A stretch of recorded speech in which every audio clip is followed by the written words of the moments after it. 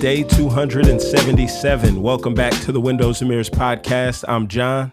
And I'm Keith. And remember, this is a podcast where we're trying to show you that the Bible is more like a window than it is a mirror. We come to it to look through it and see God. We don't come to it primarily to look at it and see ourselves. All right, 1 Corinthians chapter 9, and I think it's apropos that we say that we don't come to it to look at it and see ourselves, because we're right in the middle of a section where Paul is talking about Christian freedom, liberties, right? So in chapter 8, he's going to talk about, hey, although we may be free to do certain things as Christians, right, we don't have to do all the stuff that we're free to do, right? That we want to live in such a way where we exercise our freedoms in a way that show that we love God. We don't love our freedoms, above all else. Absolutely. Yeah. So I think chapter 9 comes in and Paul starts with an example, and he's like, all right, let me tell y'all about freedom, right? Paul's like, it's not just that I'm free to do this. He's like, I actually have a right for y'all to pay me as somebody who makes it my career and my ambition to give y'all the word. But Paul says, look, listen, I ain't going to take it from y'all, not because I don't deserve it, not because I don't work hard, not because it's not my right, but because there's a higher purpose. And in the society and the culture that we're in right now, he's like, I just want it to be known crystal clear that I'm not in it for the money. I'm in it for my love of God. Absolutely. And he's like, specifically like, yo, I definitely could do it, but like, man, I don't want to hinder the gospel of Christ. And if we remember Corinth at this time, bro, there were a lot of false teachers. And he's going to talk about that some in 2 Corinthians. But in this one, he's just like, yo, I don't want to hinder the gospel. So guess what? I'm going to deny myself. Right. And so that's like, man, that's Christianity 101. And I think we've kind of like lost that, bro. Like just in our culture, like self-denial is not in our lexicon. It is not in our vocabulary. It is not something we think of when we think about what God requires of us when we relate to our brothers and sisters in the faith. And so Paul lays that out here beautifully with his own ministry. But again, remember Jesus, right? Who denied himself, who existed in the form of God, but emptied himself and became a servant, Philippians 2, right? And he did not, meaning that text means he did not take up all of the divine prerogatives, right? He denied himself, not just for our good, but for our eternal destiny as well. Right. Yep. Yeah. Chapter 10, no, you got more? I was just saying 10, like he's going to follow up and he's like, yo, like this whole idolatry thing, like, man, don't eat food, sacrifice to idols, all this kind of stuff. Like you're free to eat food, all this good stuff. But he's like, at the same time though, like watch out for idols. Right. Like he's like, yo, like, I know that you can eat and all that good, like, but bro, idols are really a thing that will get you caught up. And let me give you scripture to show, right? Like that the people of God back then, he's like, fam, they left Egypt, baptized through the Red Sea, received the law, all this good stuff. And 23,000 cats fell dead because of their idolatry in the wilderness. Yeah. And so Paul's going to help them see like, I listen, like, look, just because you get God's provision doesn't mean that God's pleased with you, right? So just because you're like, oh man, God saved me miraculously. I know that he must have a plan for my life. I know that he looks after me. No. God doing good to you is more about God's goodness than his affirmation of the way that you live. And that's the point that Paul makes. He's like, nah, look, everybody ate the same bread, right? Yeah. Everybody walked through the Red Sea. Everybody had their thirst quenched. Everybody that experienced God's provision doesn't necessarily have God's pleasure. And so Paul's going to say, be mindful, watch out, watch your step. And then he's going to talk about temptation. And he's going to help us see, look, hey, y'all, no temptation has seized you. It's not common to man, but with each temptation, God's going to provide a way of escape.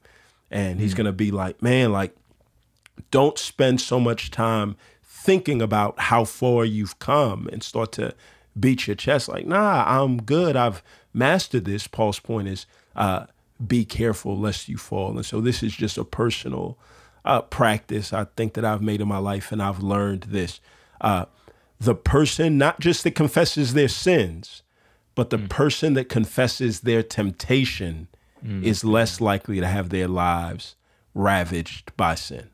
Yeah. That's good. Yeah. I remember you actually told me about that one time, man. And I was like, oh man, these dudes different. I think it was when I first came to Cornerstone. Like, oh, they different out here. Like they cause it's a temptation.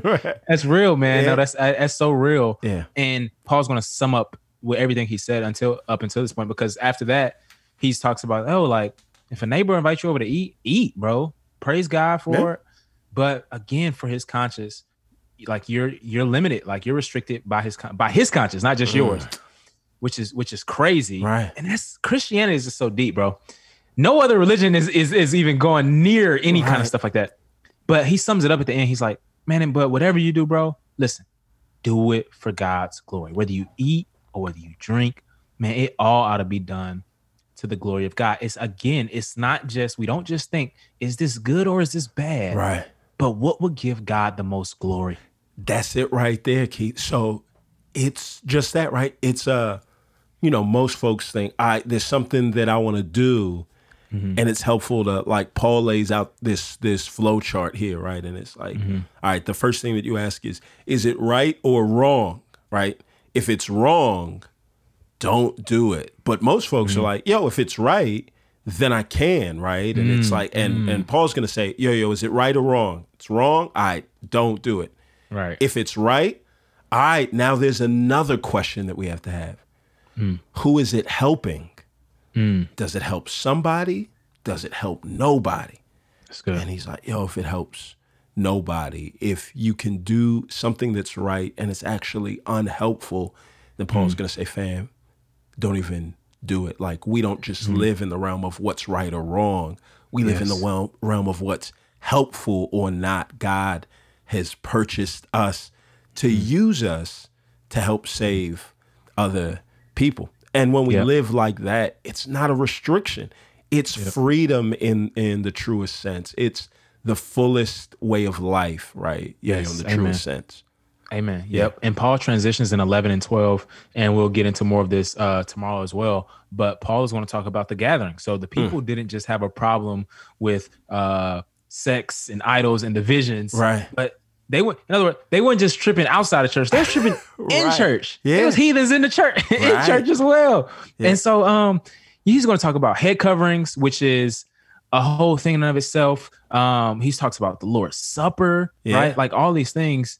And, in 12, he'll come down to talk about spiritual gifts. And the thing that he roots the anchor of all of this, in 12, he's going to talk about the Father, the Son, and the Spirit, right? He's going to talk about how they're all one and how we as the church, remember John chapter 17, we as the church are meant to exemplify the oneness of the Trinity. Remember, God is one, according to essence, and three according to persons. And we as the church, although we are many, many different individuals, we still are one. And so Paul, again, is rooting this, his exhortations to the church in light of who God is and what he's done for us. Man on their behalf. God made us not just as individuals, but he made us as part of a community. And God saved us not just as individuals. He saved us as a part of a community. And the way we honor God in that is by not rejecting or ignoring or diminishing the people that have the quote unquote gifts inside the community that don't put themselves at the forefront, right? Our differences don't make us, our differences, right, to one another, they don't make us inferior.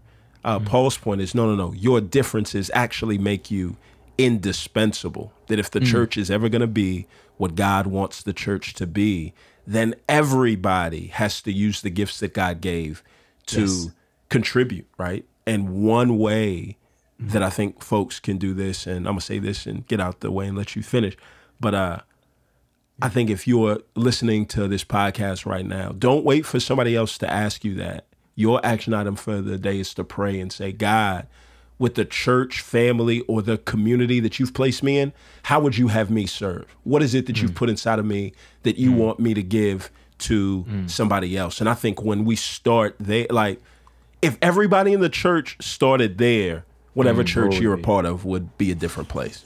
Absolutely. Yeah. And it's like, like, again, these are the gifts of the Spirit. So if you have placed faith in Christ, you have the Spirit. If you have the Spirit, you have the gifts. Now, it's so funny because like these gifts are not like Christmas gifts, right? Right. Christmas gifts, and in a way they can be and they can't be. So Christmas gifts, you get a gift and it's for you, right?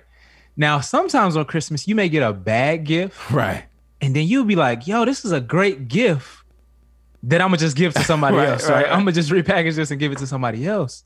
Well, the Spirit is kind of like it's a good gift that like you would use for someone else. So again, these gifts that God gives us is not just for us to amuse people. That's what Paul's going to say. Like, y'all prophesying all this kind of stuff. That's not just to make yourself look good. Right. It's to give to the church so the whole church can be built up. Right. And again, we are the body, right?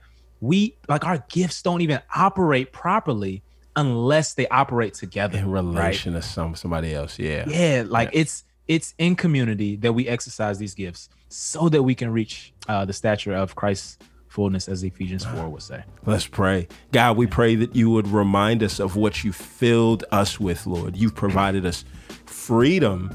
And I pray that we would use that for the benefit of the brothers and sisters that you've placed us with, God. You've provided us with gifts. I pray that we would use that for the benefit of the brothers and sisters that you've placed us with, God. Help us to look at our world. Help us to look at your church through eyes eager to give, eager to serve for your glory. It's in Jesus' name we pray.